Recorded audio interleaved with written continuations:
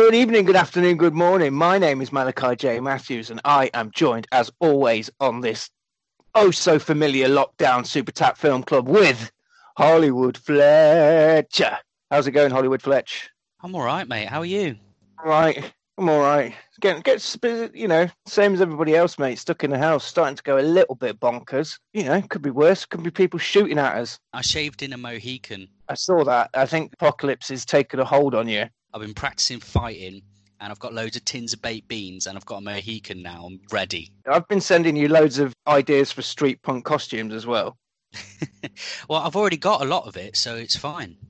And the first time we've done this on the Skype, we're all trapped in the house edition of Super Tap Film Club. But the third man is here via the internet. Magic Mark, how's it going, Magic Mark? You all right? Hello, I'm all right. Yeah, I'm wearing a onesie because you can't see me. I've got actual clothes on today. Oh, do you know what? That's a fair point. I'm going to take my trousers off. Oh yeah, you whip them off. Yeah. Oh, that's good. Yeah. I'm fully. I've decided to. I've had to basically start structuring my days and getting up early. Otherwise, I'm going to go bonkers. So yeah, I was up early, had a bath, fully dressed, all that shenanigans. Trimmed my beard because obviously I can't go to the hipster hairdresser in current climate. So I'm reduced to trimming my own beard with clippers. Oh. It's scary, but I left like a big undershelf of beard. That's gone now. So I've learned to do beards. Magic Mark. You can just call me Mark, but yes, hello. Did you see my tweet the other day? What did you say? Our most popular episode to date was the Mac and Me episode starring yourself. Oh. Out of everything that we've done. I know, but I think, to be fair, we could probably say that about any of the films that we've done. Because at one point it was Jason Takes Manhattan, and we were like, why the fuck are people listening to this episode about Jason Takes Manhattan? But yeah, that's it. Mac and Me. Thanks to all the people. We've had a few people join us. Can I plug my podcasts? Yes. Yeah. In fact, you've been on my podcast, the pair of you. I'm doing, because fucking hell, we can't leave the house. I'm doing a daily podcast because why the fuck not? And I've called it Don't Say the C Words because I've banned the idea of talking about coronavirus. And then you can talk about whatever you like. You two came on and, funnily enough, talked about tap films, innit? Well, we talked about voodoo for a while, but you cut all that out. It was all we were talking about black magic and summoning ghost succubi. That's because it was fucking inane. That's why I cut that. Why did you phoned us both in the middle of the afternoon? I was half cut. I think he was as well. So I don't know what you expect, Mark. You just asked to talk about anything. First thing that came to mind, voodoo. Yeah, we're living our life, Mark. We're living our life. Is that right? Yeah, it is. Yeah. So, speaking of which, have you been watching anything, listening to anything, or reading anything good while you've been trapped inside, Mark? Finally caught up with Tiger King, and so please do not get me started. I will rage for a day. Honestly, I'm a massive hippie when it comes to conservation, and everything I saw on that program made me want to scream. Yeah, that's the whole thing. I mean, I just, we live in Britain, and you forget how much of a forward-thinking country we are, despite fucking Brexit. And then you see the kind of hick, idiot cuntery that America has as their norm. It makes me want to scream. Yeah. No wonder they churn out tap films. Well, I think, to be fair, there's enough people talking about Tiger King. We all know what it is, but that's not what we're here to talk about today. We're here to talk about forgotten, legendary films. And we've gone back to our roots, ladies and gentlemen. We've gone back to grainy, poorly rendered YouTube videos. It really was shit quality, watching this. I at one point, I was like, is that someone I recognise? And I had to look it up because it was so grainy. And it was someone I recognised. But we'll talk about that in a bit. Fletcher, what did we do this week on Super Tap Film Club, Lab? Blood Moon. Blood Moon! Blood Moon. Blood Moon from 1997. Ladies and gentlemen, in a time of crisis, we need heroes. And who is the biggest hero of them all in the Tat universe? It's fucking Gary D. Gary D's back. This is my first Gary Daniels episode. I was quite excited. Is it? I was thinking this morning. I wasn't sure whether you'd done a Gary D one or not, but it was did before, wasn't it? Which is basically a Gary D film. I mean, I was hoping that we'd be doing Voodoo Academy, but I'm glad we did this. Well, we'll do Voodoo Academy next time, mate. We need hope. We need hope. During these lockdown times, I want to do Voodoo Academy. I'm surprised you've not run yourself ragged watching it already, trapped inside. Who else is in this film then, guys? Anyone else that you recognised? Rob Van Dam. Rob Van Dam, yeah. Rob Van Dam's in this film. Because Well, he's the best wrestler in New York City. You'll like this, actually, Malachi, because I know you like talking about the Tat River and films that, link up in the Tativerse. Yeah. Obviously, Rob Van Dam, this isn't his first appearance on the podcast, is it? Oh, no, mate. He was in Super Fights. Super Fights. Well, this film was directed by Siu Hong Leung. He is the director of Super Fights. Yes. Written by Keith Strandberg, the writer of Super Fights. Yeah. He also wrote No Retreat, No Surrender. Oh, what? Yeah. And he also wrote King of the Kickboxers, starring... Billy Blanks. Exactly. Oh, I love Billy Blanks. It's kicking. Yep. Starring alongside Gary Daniels, we've also got Chuck Jeffries. Oh, big Chuck, Magic Chuck. He's definitely not Eddie Murphy.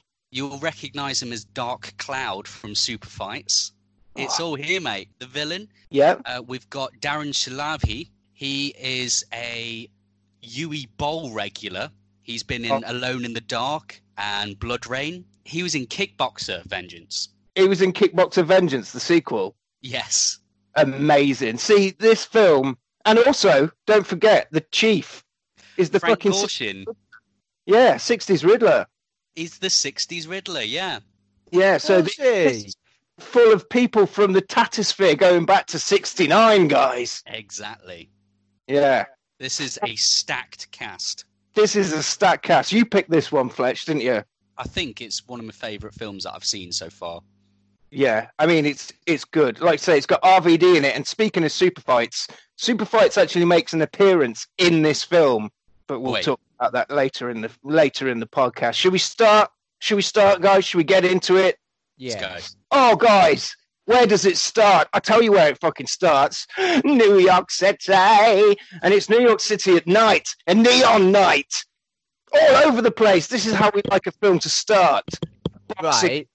Can we talk about the credits? Oh, the credits. I forgot. There is a man with a very good name that made me laugh, and it did earn my first love heart. And the editor's name is Alan Poon. I know. I screenshotted that and sent it to the both of you. And let's all be adults here. Hello. No. Poon. Imagine It's short for Poontang, which means Fanny. If you worked on a film with Sam Bottoms. Sam Bottoms. Bottoms and Poon. God. I'm gonna look. I haven't looked up Alan Poon, but I'm gonna try and watch all of his films because I already love him deeply within my soul. Not that I believe in the soul. So we see a gym. There's loads of people working out in this gym. One man in particular is in the ring. He's the best boxer in New York City, but he's the last one to leave the gym because he's the champ. That's how a champ operates. We're all familiar with sport. Hang on, guys. Silver hobnail cowboy boots, a clipping into the gym. So that was my second love heart, evil shoes. Evil shoes. The evil Cuban heels. No, but that's the thing, right? You could tell that he was evil because of his footwear. Therefore, evil shoes, definitely worth a love art. There are quite a lot of love arts in this film. I can imagine. The champ's like, who's there? And he runs over. But luckily, it's all right, guys. It's just some mops that have fallen. But wait, behind him, a masked man stands in the ring. And he says, you fight well, champ. The champ says, yeah, you're all dressed up and nowhere to go. The guy in the ring says, you don't have the killer instinct, but I can teach it to you. Champ says, maybe one day, We can go a round or two. No time like the present, says the mystery masked man. And he pauses and he sticks his foot in the air and says, are you scared? I decided that I would not learn the name of this character. I was just going to call him Yin Yang Face, because that is what is going on with his mask. He's got a yin yang thing on his face. So I called him Yin Yang Face. He doesn't have a name. He doesn't have a name, yeah. He does. It's fucking Yin Yang Face. Face. Yeah, so he says to the boxer, he says, there's no time like the present, or are you? And then he pauses and he sticks his foot in the air and says, scared? And then he points out the window and says, did you notice, boxer man, that there is blood on the moon tonight? And they fight under the bloody moonlight. And he kicks him with his evil metal cowboy boots, and the boxer is absolutely no match for him. He's kicking him, and he's clanking, and he's kicking him. They fall out the ring, and the bad man says, the key to winning is taking advantage of every weakness. And he chucks him in the lockers, and they continue to fight. So this did earn another love heart, because I'm a massive, massive mark for what I've described in my notes as whirly cape kicking. Oh my God, yeah. People barely use their hands in this film. No, and what I really like is that he does like these stylized kicks, and his cape just looks so fucking badass as it flails around. And I loved it. I was like, I'm going to enjoy this film. The choreography for these fight scenes is absolutely amazing. Some of the stuff they're doing is absolutely terrific. Oh, it's just beautiful. During the locker room kick fight, the champ grabs a big bench and he goes to smash it over the masked man's face, but he kicks it in half with his metal cowboy boots, and then he plunges his metal fingers of death into the champion's chest, because his weapon of choice is robotic metal fingers, and he shouts, "School's out, champ!" And he lifts him above his head like the Ultimate Warrior, and you can clearly see the wires on the champion. And he screams at the moon, howling, victorious. Do you want to know a bit about the champ? Tell me about the champ, Fletch. He is, his name's Hakeem Alston, and he's not had, this is probably his biggest role, him just getting battered right at the beginning of the film. Yeah. He was also in the first Mortal Kombat film. Incredible. Who was he in that? He's one of the nobodies who fights Liu Kang. Oh, at the start? Yeah. I thought it was a nice little twisty twist. I was expecting the boxer guy, the champion, to be the main protagonist of the film, and then he got finger murdered. Got finger murdered straight off. Finger bang. Bang! Well, don't forget, this film isn't just a martial arts action bonanza. It's also an intriguing murder mystery. It is, isn't it? Yes, it is. And that's how you start them. It's like Columbo. You see him committing the murder. It's like Columbo with karate, basically. It is, yeah. It's akin to Murder, She Wrote, this one. But with a lot of kids. It's not like Murder, She Wrote. It is. It's exactly like Murder, She Wrote. Right, if we're going to talk about Murder, She Wrote, you know Jessica Fletcher? Yeah. If you were mates with Jessica Fletcher, I wouldn't be mates with Jessica Fletcher. She's a fucking Jonah. She's a Jonah. If you're like friends with Jessica Fletcher, she would then... Oh, you just fucked. Because there's always a murder. Do you know how many murders I've seen in 40 years? None. Whereas Jessica Fletcher sees one every fucking week. Every single cruise that woman goes on, someone dies. I'm related to her. You're related to her? Yeah, haven't you noticed that everyone with the last name Fletcher is somehow related to her? Like everywhere she goes, she's got a cousin there or a nephew. Yeah. So if your last name's Fletcher, you are in fact related to Jessica Fletcher. Like if someone gets murdered near me, she'll just turn up and be like, "Oh, hi there, Hollywood Fletch. It's me, your auntie twice removed," and just start solving the murder. Your auntie Angela Lansbury. Yeah. Yeah. Oh, the introduction to Magic Chuck. A motorbike pulls up the road. It pulls and it parks slickly into a parking space. The man on the bike takes off his helmet. He puts his badge on and he baseball slides across a car, jumps in the air and high fives a cop outside the crime scene. Ladies and gentlemen, this is Chuck. Right. My problem with this is He knows damn well he's going to a murder scene because Yeah. you will be told that before they ask a detective to go to a murder scene. It's It's a not- bit flippant, isn't it? It's just not a very professional attitude. Mate, But it's like Axel hey, Foley. everybody, there's been a murder. Hey, let's have high fives and jokes and magic tricks and bellendery. Bellendery. What is this bellendery? Yeah, I mean, speaking of the Bellendery and of Axel Foley, he clearly is a little bit like Eddie Murphy, isn't he? It's That's Axel why Foley, isn't he? it is just Axel Foley. And speaking of his tomfoolery, he's into magic. Is it? Do you think it's appropriate to produce a rose at a crime scene when there's a dead man on the floor? No, it's bellendery. No, it's Bellendery. Well, anyway, he's got a keen interest in amateur magic. While cops are telling Chuck about all the night crime that has happened, he produces a series of magic hankies again. So he's not even taking this guy seriously. You know, it's hanky after coloured hanky after coloured hanky. I'm surprised he doesn't pull a rabbit out of his hat. He's not taking it. Mesmerising. He's absolutely mesmerising. I love it. He says, this is number 3. Boys and girls, it looks like we've got ourselves a homicide. What the hell is going on here? And he drakes his magic hanky over the corpse's face. Everybody else is like, hey, it's just Magic Chuck. But surely everyone would be like, you're being really inappropriate, So Charles. somebody's died here, Chuck. Somebody's dead. This man has a family, and you're pulling rabbits out of his trousers. Mate, he's a maverick. He's a maverick. Okay, yeah. Well, He's a maverick. well, as usual in any good buddy cop movie, you need an angry chief that's going to like blow a gasket at any point, just constantly shouting. Oh, Film, ladies and gentlemen, is paid by the 1960s Riddler. he's going to give himself a hernia, bless him. He is, yeah. He's getting hassled by the press, and he's just like shouting. He's like a man full of coffee and cocaine. He's going to die. He's going to die. Chuck goes into his office, and he picks up the phone, and the chief is already shouting at him on the phone with the typical tropey sort of things. He's like, God damn it, I want answers, etc., etc. And Chuck's desk is littered with kung fu and karate magazines. It's not just magic he's into, guys. He's into fist and leg magic as well. He's a kick wizard. I bet he's a fan of Billy Blanks and Mark Dacascos and Bo Staffs.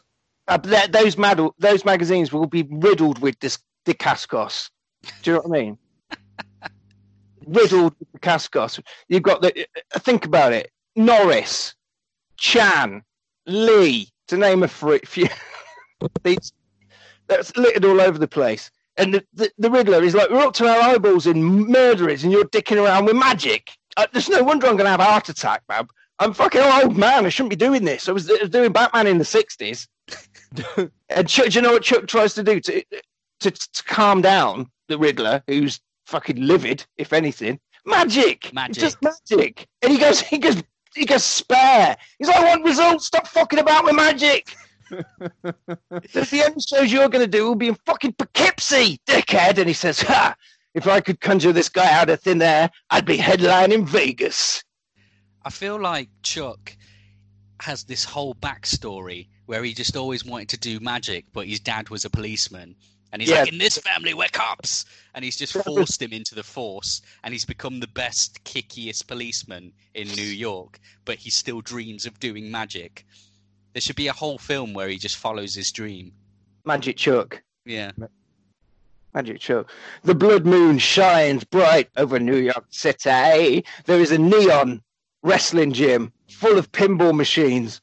RVD's in there, ladies and gentlemen, because RVD, as you know, is the best damn wrestler in New York City. He's relaxing after training, and he's playing some pinball and milf enters. He does a bit of diddling on the pinball machine, but she's like, wait, I can hear something. Sexy sax music plays. RVD, pinball machine, love scene. Just as RVD is boobing up the girl on the pin machine, you can hear clip, clop, clip, clop. It's the fucking cowboy death boots again. Shit, RVD, get out of there. And the girl's like, look, I'm not really into this. I can hear like death clock boots come in. He's like, nobody's going to mess with me, baby. I'm the best wrestler in New York City. Don't be stupid. And then he calls her a bitch because she runs off. And she says, well, I have no luck with guys whatsoever. Then a mystery voice says, your luck is about to change, Roxy. And he captures her, and he's just like, fucking hell. Rob Van Dam says, hey, what have you found in there? The villain comes out with Roxy and says, she found me, mate. Come on, come and have a fight with me. and he says, "It's a marvelous night for a moon dance." And he throws the girl to the floor. She's knocked out on the floor, and Rob Van Dam says, "Okay, buddy, let's dance." And they have a massive slapstick wrestling fight all over the gym. It's more wrestling moves than you'll see RVD do normally. Yeah, it's just wrestling. Really is. In the film, that is just all twirly kicks. The twirliest, kickiest wrestler that there is just locks in a fucking full Nelson on someone instead. I tell you what I enjoyed the most. What? And I'm going to give it a retroactive love heart, I think. I am. He did a battering ram. Yeah. For those of you that don't know what a battering ram is, it's when you get someone in a side headlock and you run them into something. Yeah. And it was made famous by the Bushwhackers. And this film made me think of the Bushwhackers, which made me happy. Yeah. I'm pretty sure that Rob Van Dam got this part in this film because of Super Fights.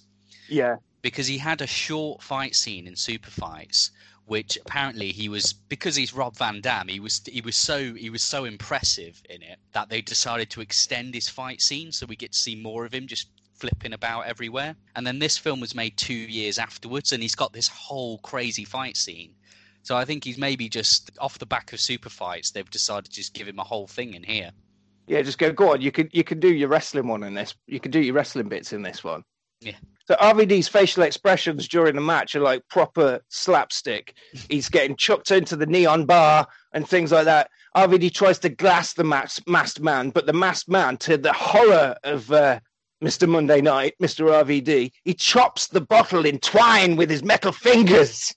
That was awesome. Yeah, it was. He throws him over the bar and basically snaps Rob Van Dam's neck with a really fucking gnarly wrestling move. What was that move, Mark? No, I don't know. It was, I don't know, just the end of RVD. Is that what it was? Is exactly what it was. The killer. It's like a suplex into a net breaker, isn't it? Yeah. Yeah.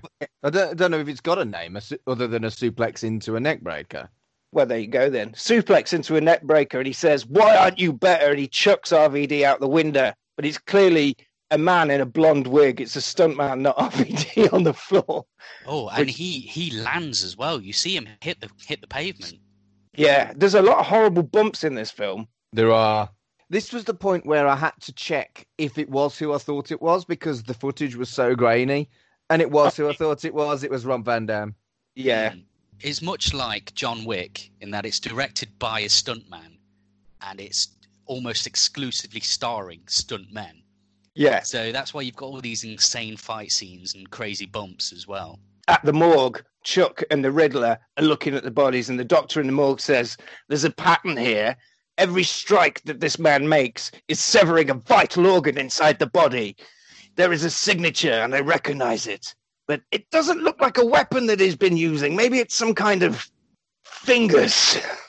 some kind of hands of steel. Yeah, this is the same as Hands of Steel when they're trying to work it out. This is victim number 4. And the Riddler says, "You're going to need some help on this, Chuck. So I've assigned a man for you to go and see." Chuck says, "I don't need any help." Typically, he works alone. Like, he's a magic maverick cop of New York City. He doesn't need a partner. The Riddler says, "Ha, yeah, right. You've got 4 dead bodies and a techno freak sending computer messages all over the place, sending scary gifts to people before the crimes about the murders he's committing, and we're no closer to solving the thing."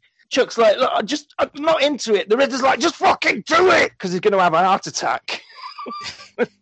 He says, "Ken O'Hara is his name. It's Gary Daniels. He was in charge of the serial killer department before you got here. He's one of the finest mind hunters I've ever met." Chuck says, "What the fuck is a mind hunter?" He says, "I don't need a partner." Do you know what a mind hunter is? It's basically the police who use like forensic psychology and stuff to capture serial killers by looking at things like MO and patterns and stuff and psychological profiling. Well, Gary D, that's what he used to do before he left the force. Before he retired after some shady business went down. The Riddler wants him on board, but he also wants Magic Chuck, to go and convince Gary D that he wants him on board, back on the force to sort out this masked sports killer. Now, Gary Daniels, since he's left the force, he's settled down. He's on the beach. He's a family man. It's his visiting day with his daughter. He's teaching her backflips. It's good times. Good times with Gary D. Big Daddy D. Oh, he does do a backward somersault on the beach, doesn't he? He does, yeah. And Gary and his daughter, they're having a lovely time. So they're walking down, they're going to get a drink. But as they're going to get a drink, fucking street punk motorbike comes past, pushes Gary D into another big street punk who's buying hot dogs. And he's like, whoa, spills his drink all over himself. Gary D's like, I'm sorry, mate. I wasn't... Wow. I'm really fucking sorry, mate. I wasn't looking where I was going. I didn't mean to spill that on you. Let me give you $20 to cover the cost of your street punk vest there. $20 for him to wash his sleeveless t-shirt. Yeah. And he's like, ugh. And the street punk's really pissed off. He goes over to his two street punk mates, and they just start mocking him. And one guy goes, hey, Karate Man, it looks like you pissed yourself. And the other girl says, yeah, show me what you got, Jackie Chan, man. The punk grabs Gary. And he gives Gary back the money. He says, I'm going to take this $20 out of your hide. I said, what is wrong with this man? This is Gary fucking Daniels. And Gary says, fucking hell, mate, hitting me isn't going to get your fucking shirt clean, you fucking drongo. I'm sorry, mate. I didn't mean to fucking do it, but it's not going to happen. He doesn't even sound that bad in this one. No. He does in Firepower, but in this one, he doesn't sound that bad. He sounds more like where he actually is from in this film. The punk says, yeah, but it'll make me feel better. And he lunges at Gary. His daughter grabs at the punk, and he slaps his daughter away. Gary just sees red. He's going to fucking kill you, you idiot. You do not touch the seed of Gary Daniels. Eating a little kid is pretty shitty. It is. Mark, that is street punks for you. It's true. Fucking street punks. Said, you're okay, honey. Stay here. This won't take long. And he fights the street punks. He kicks the shit out of them. He cleans house or beach. He cleans beach. And then he picks up his daughter and he says, I'm sorry I had to see that. I didn't want to fight them, but I didn't have any fucking choice. I mean, nobody wants to fight, but nobody fights my fucking family. And he does job those street punks out big time, doesn't he? Yeah, he does. She says, Daddy, I was afraid. She's got an American accent. You know, she's been there a while. And he says, don't be fucking afraid. They can't hurt me, man. I'm fucking Superman. If you don't know, by the way, Mark, Gary Daniels is from London. Right. That's what he talks like. You watch the film. You know exactly. It's like he's on the phone with us now. But your accent makes him sound Australian. We watched Firepower, and his accent is so weird. It doesn't sound like he's from London. It sounds like he's from Australia. Right. Chuck goes to see Gary D at home, but he's not back yet because of all the shenanigans at the beach. His estranged wife, however, is waiting outside, and she tells Chuck loads of personal information, like oftentimes. Yeah, she says that Gary D's late, and Chuck goes, that's really irresponsible. I think he sounds like a right dickhead. I'll just, wait here and protect you. And while he's talking to her, she says, we're going through a tough time, what with him being a loose cannon maverick cop. It's a good job Chuck is there, and he's a straight-laced, magic-loving cop. And he decides he's going to try and cheer up Mrs. Daniels, like Paul Daniels, funnily enough, with a little bit of flower magic. Mrs. D slips because of she fears the magic, but it's okay. Chuck catches her just as Gary D's pulling up on the fucking drive in his fucking 90s beach Jeep. And he's like, oh, the fucking hell's that guy touching up my wife on the front of the house? Who the fuck is this guy? He is a bit of a dickhead, though, isn't he? What is Chuck doing? I don't know, yeah. Cause he fully just turns up and sticks his oar in, doesn't he? He does, yeah. I think everybody in this film is kind of quite difficult to like. Yeah. Apart from Gary D. No, he's a knob as well. Well, no, he's not.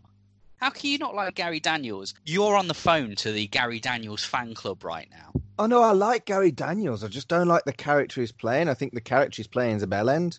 This is the most likeable character we've ever seen him play, isn't it? Really? Yeah. Yes, it is, because the other films he was the baddie, he was the end baddie in Tekken. He was the long-haired cop maverick in Firepower. And He was the baddie in The Expendables. yes, he was. Yeah. We'll see. Oh, Gary D. Gary D.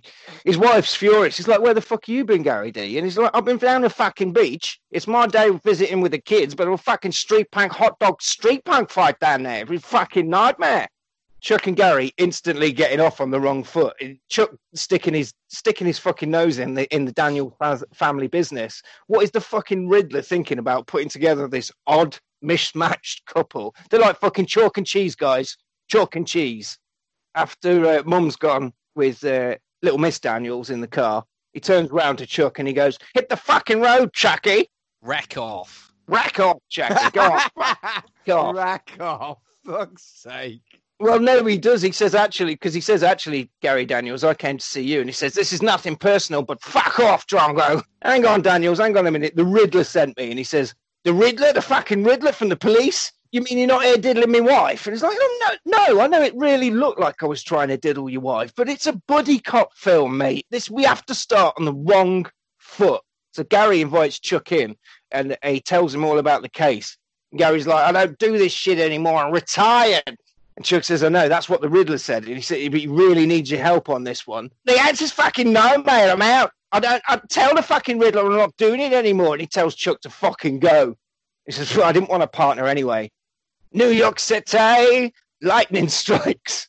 Gary D is topless, getting some snacks out the fridge, and he's guilty. He's thinking. He's trying to relax, and all he can think about is the file that Magic Chuck has left. He's trying to watch TV. He tries to read a book. He can't take his mind off it, so he reads the file. He cracks, he opens it, and there's photos of dead sports people in the file. He has a flashback of being strung up and tortured, and he's like, "No, fucking no, don't stab me, mate. It's fucking freezing in here." It can't be the same guy, can it? He throws the papers up in the air, and from off screen, you can see they throw in a bunch more papers, so it all just floats down all around the room. And he screams, "Not again!" I have issue with this, right? It's quite graphic in the cutting of his flesh, and it's actually quite well done. But then the motherfucker's got no scars. No scars on him. He's having a flashback. You know what? I was watching this when he was sat topless on the settee, and I saw he had no scars, and I was like, Mark's going to say something about this. Well, it's cack. That's why I'm going to say something about it. Oh, maybe he didn't cut him that deep. Maybe it looked like it cut him deep on them cuts. Maybe he had him lasered. Yeah. Mate, he's Australian. He's got to have that beach body. He probably got him lasered so he can walk around on Bondi Beach. Exactly. They would not be able to put any strips on any Barbies looking in that state. Oh, excuse me. I keep this hipster brew's quite gassy. What are you drinking? I am drinking a Gypsy Hill Ranger Pale Ale. I'm drinking a Vocation Life and Death IPA. Well, I think I'm drinking a Fizzy Vimto. Fruity. Do you know what a scary place is? I know the world at the moment is a scary place, but do you know what's scarier than that? Fizzy Vimto? No, Mark, that is no like Fizzy Vimto. No Fizzy Vimto. There is no Fizzy Vimto in this place. I'm talking about the fucking internet, guys. The internet! Ooh. This masked killer is not only a master of like poking people with magic fingers, he's got 2 internet computers in his office. He's sending out the spooky moon gift to the police. He's attaching 2 metal fingers of doom. Shit, he's getting ready for a night of moonlit sports murder. But who is next on this menu of pain, guys? He's in his hideout. There's photos on the wall. Various karate men. But wait, one photo stands out from the rest. It reads, "The Masters Challenge. The Tournament of Champions. Boxing. Wrestling.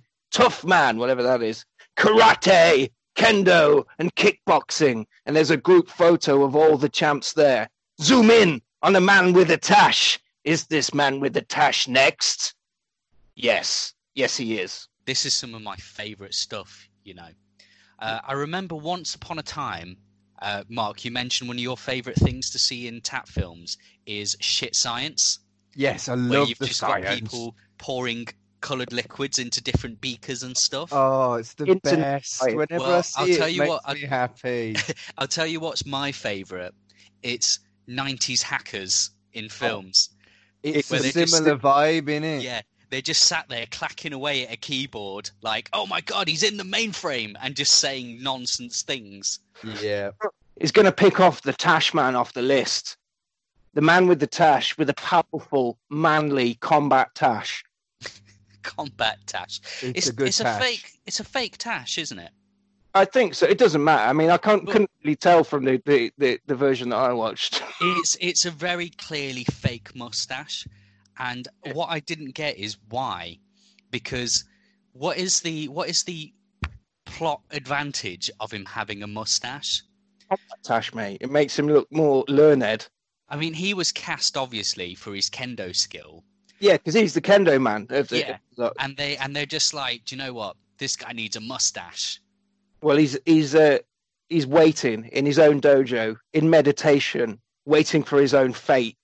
On his knees, the masked villain enters. He takes off his cowboy boots as he enters. He takes off his cowboy. Oh yeah, and he sets up a really crude webcam with a suitcase and a video camera, and he's just instantly on the internet.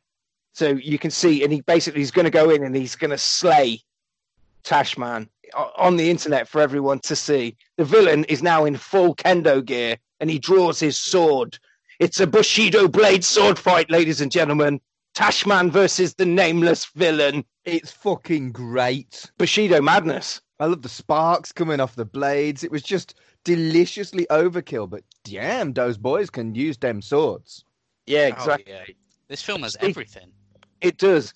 We spoke about the webcam. Something is coming through at the police station. Just wait. It happens that Chuck and a lady from the IT, she's at the internet computer just as a live stream is being sent to the police station, because that's how the internet works. It's They- just on the internet, Just Malachi. the It's internet. like the telly. You just turn the telly on. You're like, oh look, what's on the internet today? Oh, Well, Bushido madness.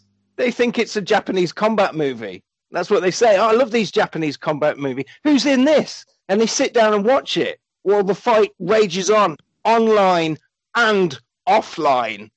The Tashman falls right in front of the web camera, and Chuck's going, "Oh shit! I know who that is. He's the fucking Tashman. I said he was going to be next. Get over there right away and copy this transmission." And Chuck springs into action. Back at the fight, Tashman has his sword, but the masked man takes off his mask. He says, "Who are you?" He says, "Don't you remember me?" He doesn't remember him. He says, "Pity." And they fight to the death with massive, massive sword skills. Chuck races across town, but it's too late. The Tash man is becoming the slashed man inside. He's getting cut up like raw sushi. And that gained a love heart. I put down overkill death love heart. Because he kills him, but then he continues to just murder him. He backflips off the counter and he smashes Tapman like he's biscuits, and then he's just dead. And he says, "Who's the champion now?" Chuck arrives just in time for the dojo to explojo. Nice. The dojo is indeed made of explodium, and we all know of my love of explodium, love heart. After the news of this, the Riddler calls Gary D. Turns out Tashman is the man that trained Gary D. His sensei is dead, boys. You know what that means. That's stage 1 of Hot Ruwenge. Ah, Ruwenge. He's on board, lads. He jumps in his beach jeep and he heads to examine the body of his fallen master. And when you say he jumps in his beach jeep, he jumps in his beach jeep. Oh, it's beautiful. Yeah. Ken, Nobody gets in a car like Gary Daniels. Gary D decides he's going to help the police, and he turns up and he says, "Look, I'll help you." And he says, "I've got a few ideas about what's going on here with an organised killer. I mean, these killings aren't random, Chuck. They're not random. He kills low-risk victims in low-risk areas." Chuck says, "Let me stop you, Gary D." In the middle of the office, he's just noticed that the Riddler's gone. Riddler's left the office, and he goes, "Right, Gary, fuck off. Riddler's gone. I'm not dealing with you. I work alone." He's like, "Fucking hell, man. I'm here to help the rich." "Shut up, Gary. I'm not doing it." Get gone. He tells Gary D to piss off. Now, Chuck does have a hunch, and he goes back to the scene of the dojo fire, the Explodo Jojo from earlier on. He's walking around with his flashlight. Shit, lads, there's somebody else there. There's somebody else with a flashlight. The two people interfering in the dojo meet in the dark, and they have a kickoff. Fucking hell, he doesn't even notice it's Gary Daniels that he's fighting. They're fighting each other. What a fight, though. Oh, yeah, it's brilliant, yeah. And you see the bit where they do like multiple kicks, like all the way up, and they just block each other's kicks with more kicks. Well, it's like they're the same person at the start of the fight, isn't it? They're doing the same thing. They're like, what? It's absolutely brilliant. He doesn't notice it's Gary D because he's disguised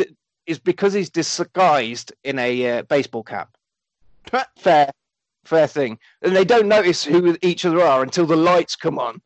And there's a lady there, a young lady, and she's like, who the fucking hell are you guys? And they're like, we're the police, ma'am. We've come to sort out the Dojo Explodo that happened last night. And she's like, this is my house. I live here.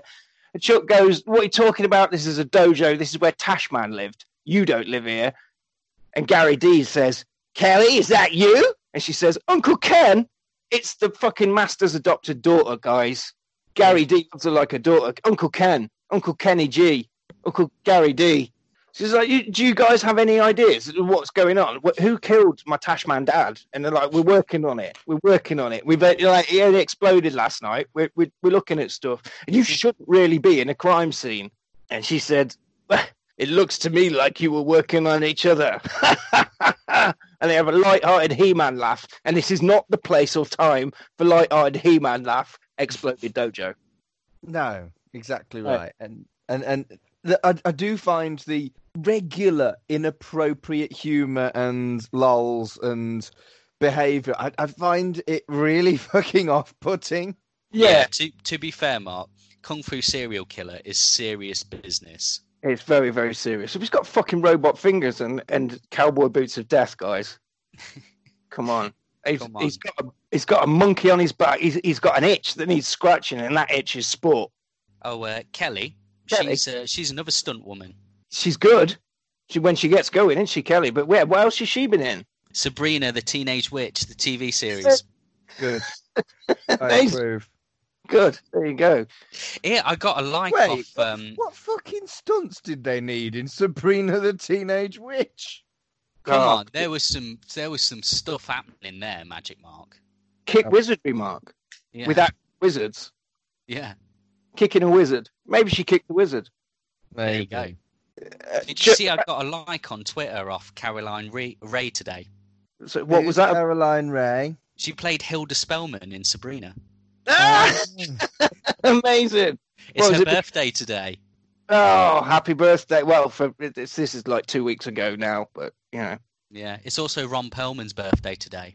Oh, Big Ron. Oh, I like Big Ron. Yeah. Big Ron. It's also Catherine de Medici's birthday today. I don't know who that is. Did you just mispronounce Zeta Jones, or is that someone I've not heard of? She was like the Queen of France in like the 1500s. Oh, yeah, okay. Yeah. Come on, guys, read a book. Oh, I've played as her on Civilization 6. It's also Randy Piper's birthday. Randy Piper. Yeah, the guitarist from Wasp. Oh, there you go then. Well, happy birthday, Randy Piper. Yeah. Good day.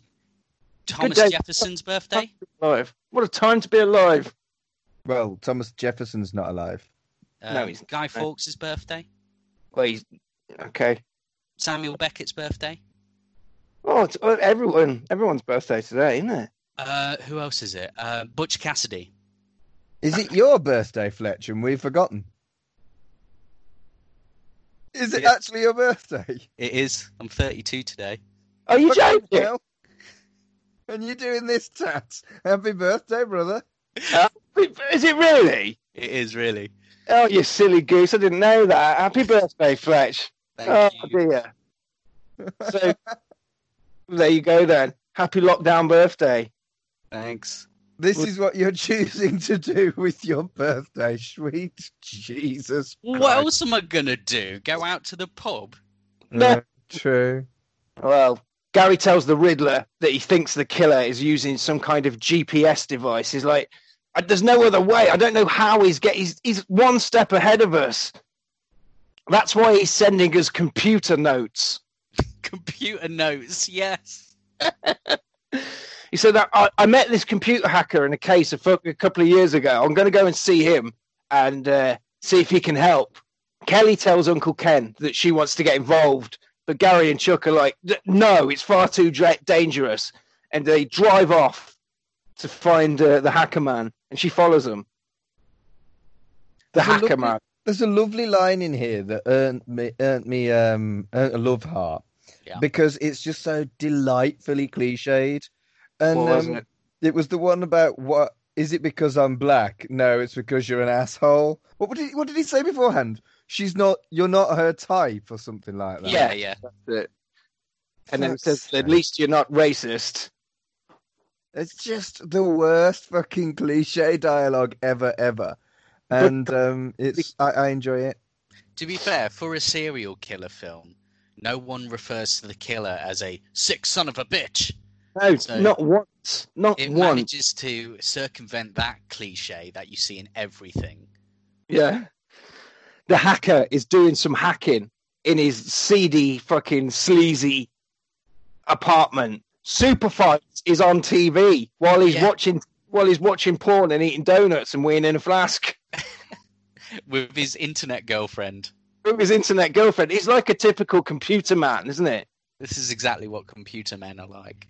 This is 90s cyber sex. They good cop, bad cop him, and when they get in there, they're like, "Look, we need you to help us because you're a hacker. Can you have a look at these messages?" And he's like, "Well, I'm not sure what to do with this." And he says, "Hold on, guys. There's an incoming message right now." And what the hell? How does the villain know that we're here?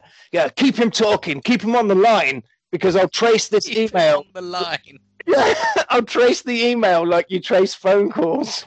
It's just... all of it is brilliant. All of it deserves a love heart. But the thing that got me, that made me go, "Oh, that's a love heart," was the fucking daisy wheel printer. Oh, when he's printing it all out. The whole thing, the daisy wheel printer. I mean, and you have to rip the page. They have to rip the holes off the edge of the page. It was just great. I'll tell you what I like. When they're like, "Keep him on the line, track him." He goes, "Okay, I'll track him," and then he turns on his subwoofer. Because Gary says, he types in, "Who are you?" Yeah, and he turns on a subwoofer. He uses a subwoofer, like he uses a bass speaker for tracking him. Gary's like, "Why are you killing people?" And he goes, "Because it's a game." And they're like, "Oh, we've got him." Oh, hang on a minute, I'm narrowing it down. And he puts on another monitor that just says Beijing, Taiwan, Anchorage. It's getting closer to America. And it says, "Bingo, it's a New York address." And Chuck says, "Holy shit, that's like 2 blocks away." And they jump in the Jeep. And when we say they jump in the Jeep, they jump off a van into the Jeep. This is absolutely awesome. But the Jeep doesn't start. So then they start running and they start trying to outbro each other and who's the fastest. Gary is the more, he's got the smarts upstairs. He jumps on the back of a van, Back to the Future style. And then when Chuck gets there, Gary's waiting. He's like, "Where the fucking hell have you been, mate?" "Fucking cop pants, this is, mate." The address is a shady apartment block.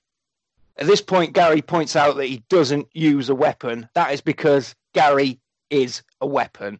Chuck kicks the door in and he says, "Police, freeze, where's the computer?" Gary's not there.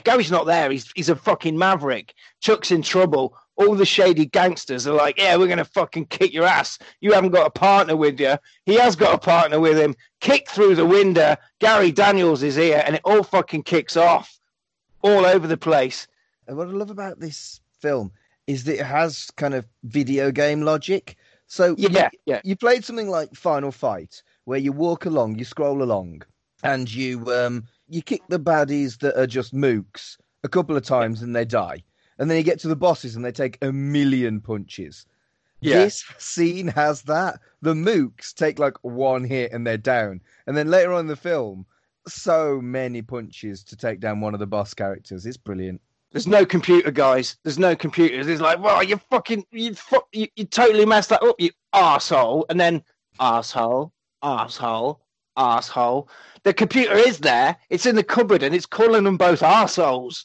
They open the cupboard, and it tells them exactly. It knows who they are. It's like, I know you are, Chuck. Chuck, he says, Chuck, struggling magician, now a cop. He says that. Gary Daniels, yeah, he ran off from the police. The fear was too much. And then the computer explodes, and they both look like they're going to fight the computer after this incident. They're being followed. Somebody's following them. It's like, oh, we got fucking company, mate. There's a fucking car following us.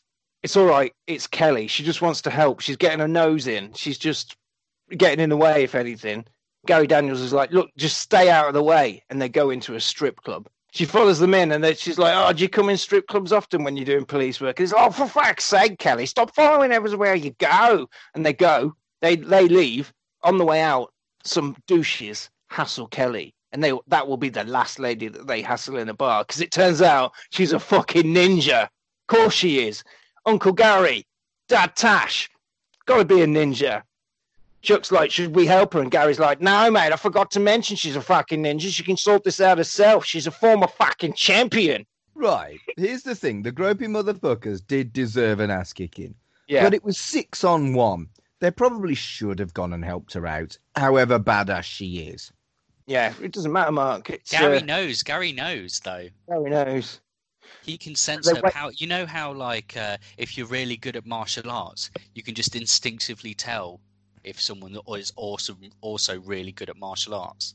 Yeah. Well, one thing that they didn't see, guys, was the fact that the villain was actually there in that very, very bar. Kelly leaves the bar, but Gary D and Chuck have already fucked off to the police station. And they're like, he's always one step ahead of us. What's he doing? And Chuck's like, I want to get this bastard so bad.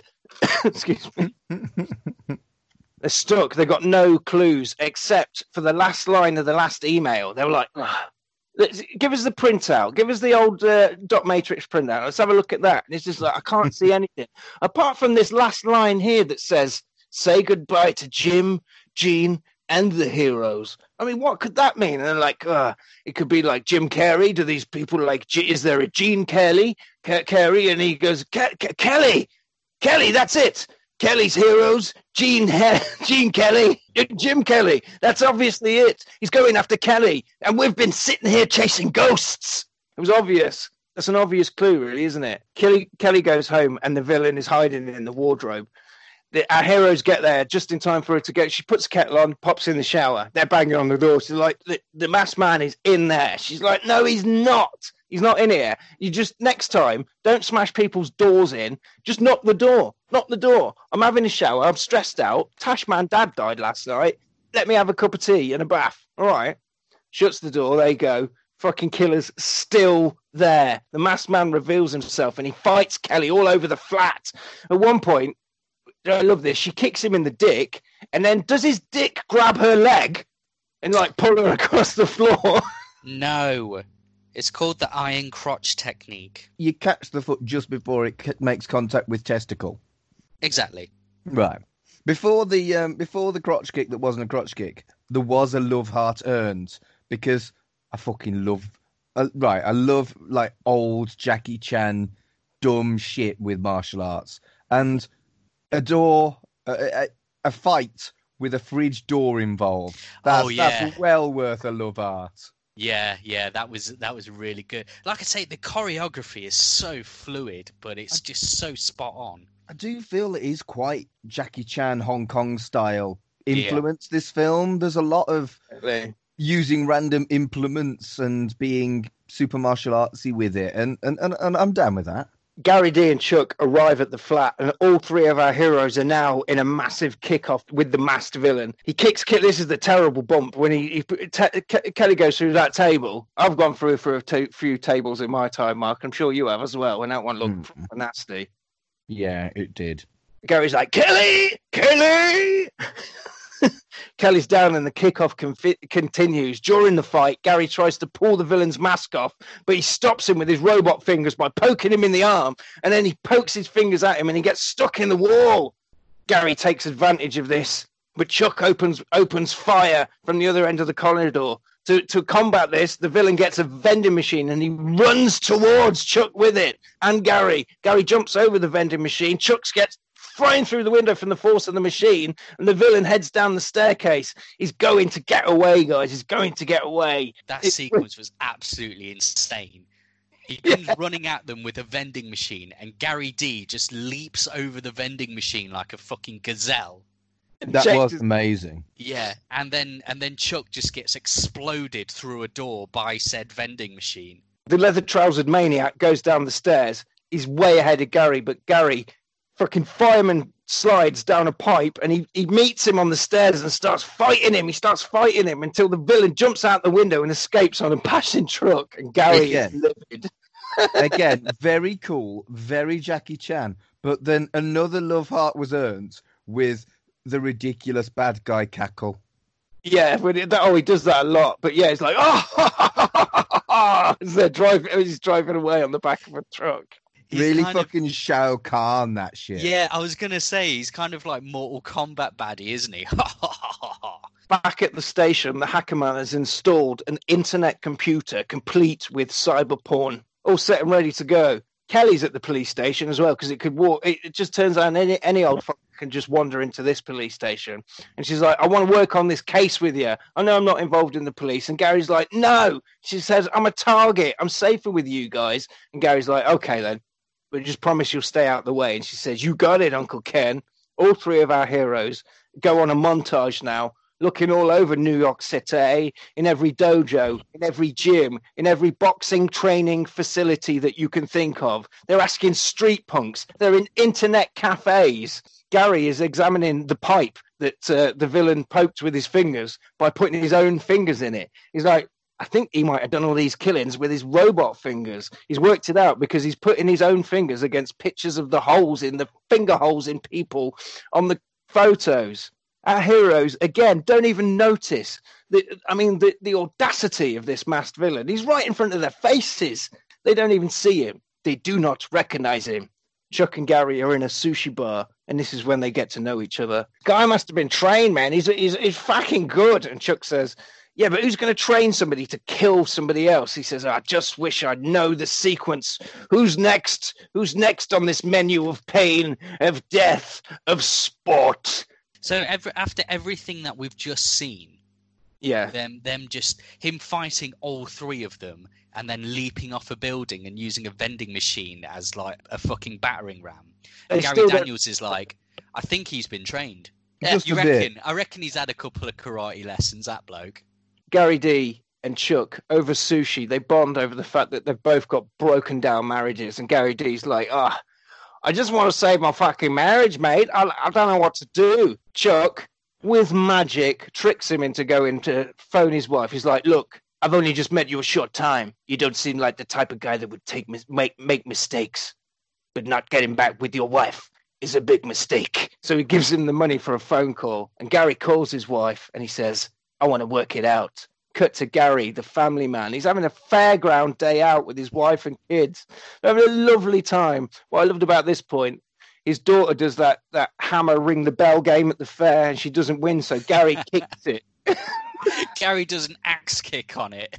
And gets the high score. This earned a love heart because it's a martial arts film with a montage. But it's not a kicking montage. It's a relationship montage. Yeah. And I was like, that's fucking subversive. I like that. I just like how Gary Daniels has got, like, when we first meet Gary Daniels, his life is in turmoil because of his marital problems. And then Chuck just goes, just go and give her a call, go to the fun fair. And he just wraps up all of his problems in this little montage. And then that's it. His life is fine. That's what a montage is for. No, plot montage. But for like training and stuff.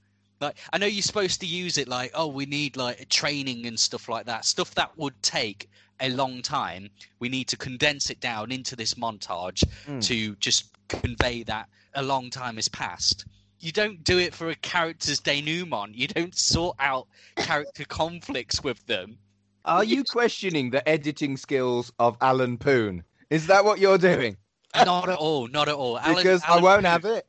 Alan Poon is, if anything, he's a pioneer.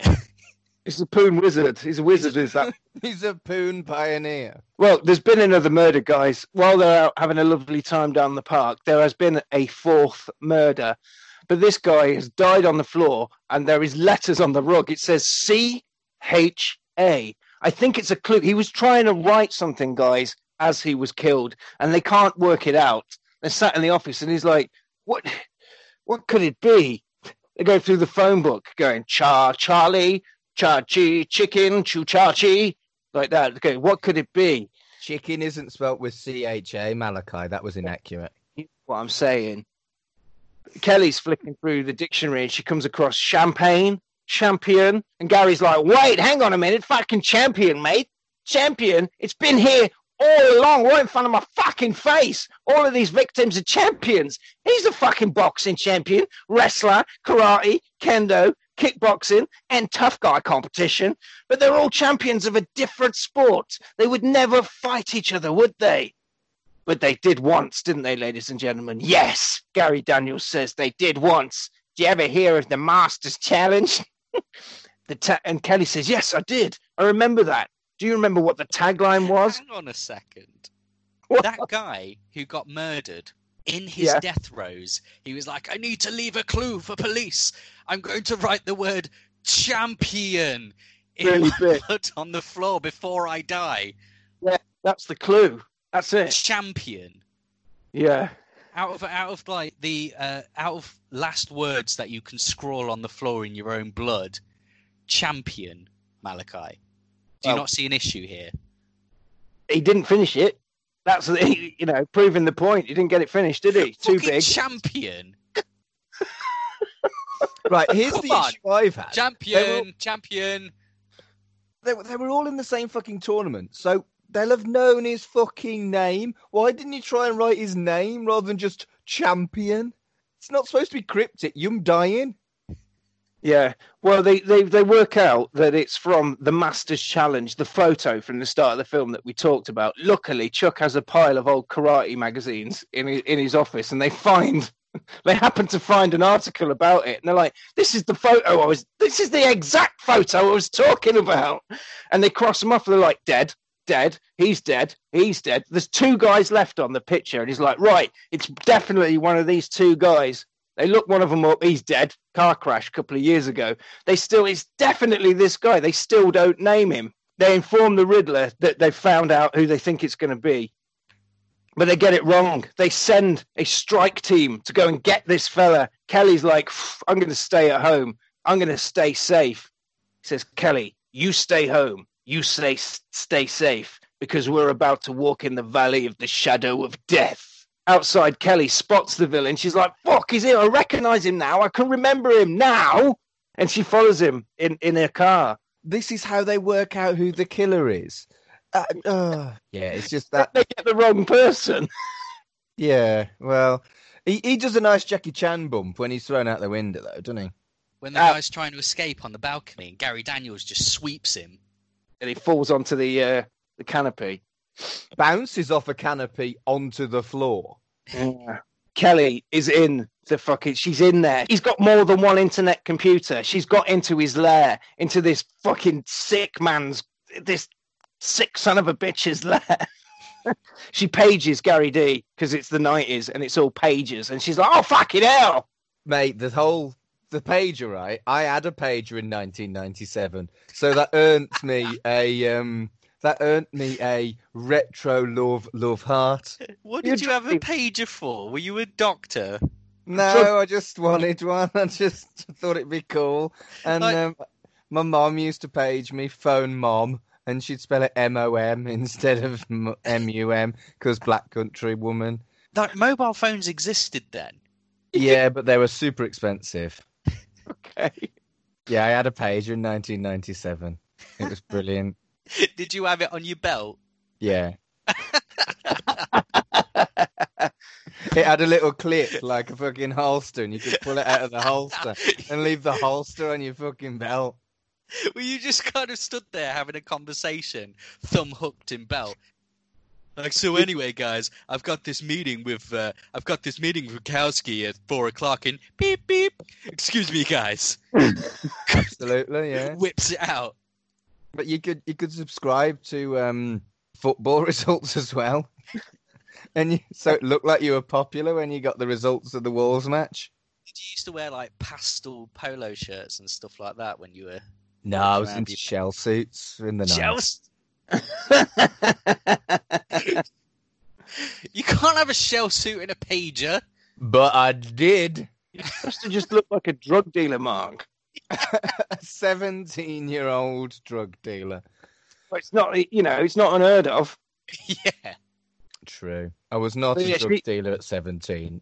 I'm not a drug dealer now, just to make that clear as well. I'm sat on my sofa in a onesie with fizzy fucking Vimto. Do I sound like a drug dealer to you? Yeah, you do. So Kelly's in the belly of the beast. Inside the office, she sees that there's a picture of Gary D's family, but he's fucking Ric Flair Randy Savaged it. He's swapped his face for Gary D's face. He's going to take the family. He's after Gary's family. Gary calls his wife, and Gary's like, fucking hell, the villains, is everything all right? Is everything going okay? And she's like, oh, typical you, Gary D. You send your scary-looking mate to come and help you move in. And he's like, what? Is he still there, this scary-looking friend? He's like, yes, he's here hanging around with your daughter. Everything's fine. And he's like, shit. You need to get out of the house. That's the guy that was telling you about that's been doing all the sports murder. And she's like, I'm scared, Ken. He says, I know. I'm on my way. Shit, guys. The villain has his wife. He says, I'm waiting for you, Ken, at some old factory somewhere. Just you and me this time. No, nobody else. Or else. Gary picks up the PC in a rage. And Chuck goes, no, that's evidence. And he says, there ain't going to be no fucking trial. And he smashes the computer to bits. And he says, it's just me and him now. Oh, that is a pure Rwenge scene. I love moments like that in films where it's like, that's it. The evidence. We've gone beyond the law now. Yeah, that's it. It's like in Samurai Cop. When stuff gets so bad, they're just like, let's just go to the house and murder everyone and then quit. Chuck gives Gary his gun and he sends him off. He says, kick his ass. He's going to kick his ass. He jumps in the Jeep and he drives to the foundry because it's the end of the film. It's got to be a foundry or a warehouse for the final battle. The villain is there. He's like, thank you for coming, Gary Daniels. Welcome to hell. Gary Daniels says, where's my fucking wife, mate? Where's my fucking wife? And he's like, ha, ha, ha, ha. They are atop the factory, tied up with dynamite and a bomb that will go off in 15 minutes. You have got 15 minutes to kill me. Otherwise, your wife is dead. And your kid is dead. The end game has begun. It's on and have a massive beautiful fight. Gary Daniels fighting with pure rage against the leather-trousered masked man. And it's all for his wife. And he can just see his wife going, oh, shit, Gary, I'm really scared. At one point, he says, I'm coming, baby. And she says, oh, Gary, hurry up, it started ticking. It's actually a fucking superb martial arts fight, isn't it? It really is, yeah. It's excellent. And it's really well choreographed. It's proper kind of Hong Kong-style martial arts. And it earned to love heart because there was a bow staff, and we know how much I like bow staffs. And it also made me realise, just for the first time in the whole film, and then I felt really dumb, he's got the problem with wanting to defeat all the champions because he didn't win that tournament. Yeah. But he's cheating against champions with his kind of kicky boots and his stabby fingers. Yeah. And I was like, fucking hell, he's cheating. Oh, what a heel! And I'm like, and as soon as I realised it, I was like, you are a dickhead. You are so slow. The fight. Mark's just like, oh, he's a wrong and he is. And do you know how I worked it out? When he did that fucking R-Truth jumping splits kick and it went through a table, I was like, oh, that's because he's got the kicky heels. Wait a minute. What a baddie. Gary Daniels, during the fight, ends up falling over the balcony, and he's hanging He's about to fall down. His leg catches on a rope, and just as he's about to hit the ground, Chuck, his partner, luckily had followed him and catches him before he falls to the ground. He ties Gary the rope to himself so Gary won't die. But then the villain starts fighting him, and he gives him finger poke of death. And Chuck falls, and they create a pulley system, and they swap places. So Gary jumps up, and he ends up face to face with the villain. Chuck hangs there. We think he's dead, limp. Gary races to save his wife. The time is running out. The villain follows. Daddy, save us! The villain stops him, and they have another pipe fight. Time is running out. Hurry up, Gary. Hurry up.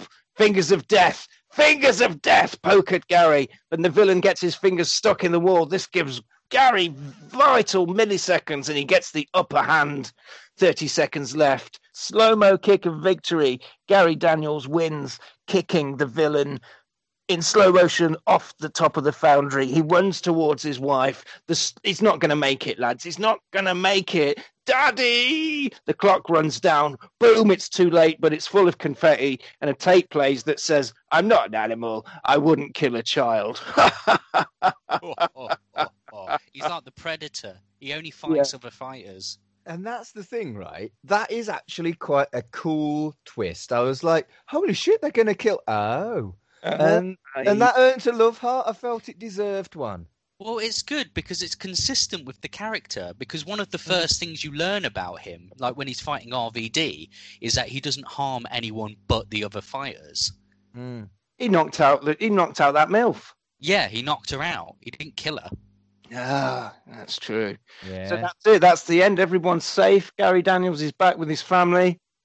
All that is to fix a couple of puncture wounds in the pair of them. They got fingered hard. They did. 14 love arts. That is unheard of. Oh, Mark. That is the most love arts ever. What a film. What a film. I'd like to point out that this film was my choice. This was your choice. Yes, good choice. Good choice. Can I choose next time? You can. What are you going to choose, Mark? I wonder. Voodoo Academy? No. I tell you what. Hang on a sec. Let's just have a meeting, Malachi. One sec. Okay. One sec. All right. Let's huddle over here. He wants to do Voodoo Academy. What do you think? I've been wanting to do it. It's like getting on for a year now, and he's still going on about it. I know he fucking loves that film. What is it about that film? It's full of cocks. There's loads of cocks in it. God, he's fucking cock mad, isn't he? I know. We'll do it one day, but we'll do it. Keep going and we'll do it next week. Let's just tell him we've already got quite a long schedule, so we'll do it eventually. Okay. All right. Yeah. And then we'll just never do it. You say it. If I say it, he'll shout at me. All right. Mark. Yeah. Sorry, I was drinking my fizzy Vimto. We've come to a decision, and we've decided we will do Voodoo Academy. Mm. We have a very long schedule. We've got a very long list of films that we're going to do already, but we'll schedule it in at the end of that list. Oh, as long as we do get to do it, that's cool, man. We will. Thanks. That's really kind of you. Stars, ladies and gentlemen. Stars, Mark. All of the fucking stars. More stars than there are stars, and love arts are plenty. Fletcher. What a film. This is, like I said at the beginning, this is one of my favourite ones we've done. It's superb. It's absolutely amazing. The premise alone is enough. Yeah. Martial arts murderer going around killing other martial artists through fighting. Yeah. I mean, we did last week. We did a sports film, so we've done a sports film tonight. We've combined. Class this as a sports film. Well, I was just about to say we've combined sports, action, and horror into one neat little blood-filled package with this one. I think. I really do love how they genuinely try and make a serial killer film with this. Because they've got Gary Daniels, and he's talking about the MO and the profile and stuff like that. And they really did try and make it a bit more intelligent. Like they tried. But yeah, that was great. Blood Moon. Thoroughly recommend it. I don't know if you could get this on DVD anymore, but it's definitely available on YouTube. It's on YouTube. Just go on there, fucking watch it. Yeah, just watch. So thank you for joining us, Mark. Well, you'll come back at some point again, won't you, Mark? I'm sure. Of course. And me and Fletcher will be back next Tuesday with our regular Tuesday episode when we're going to Italy, Fletch. We're taking another trip to Italy. Oh, yeah? Yeah, I'm taking you to the cinema, Fletch. But be careful, because this time we are doing demons. Please do like... Oh, God, fucking hell. Please don't forget to like... Why are you so shit at this bit? I don't know. Give us a 5-star review. Give us a 5-star.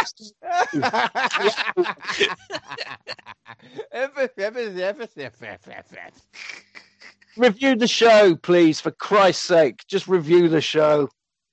We'll see you next time.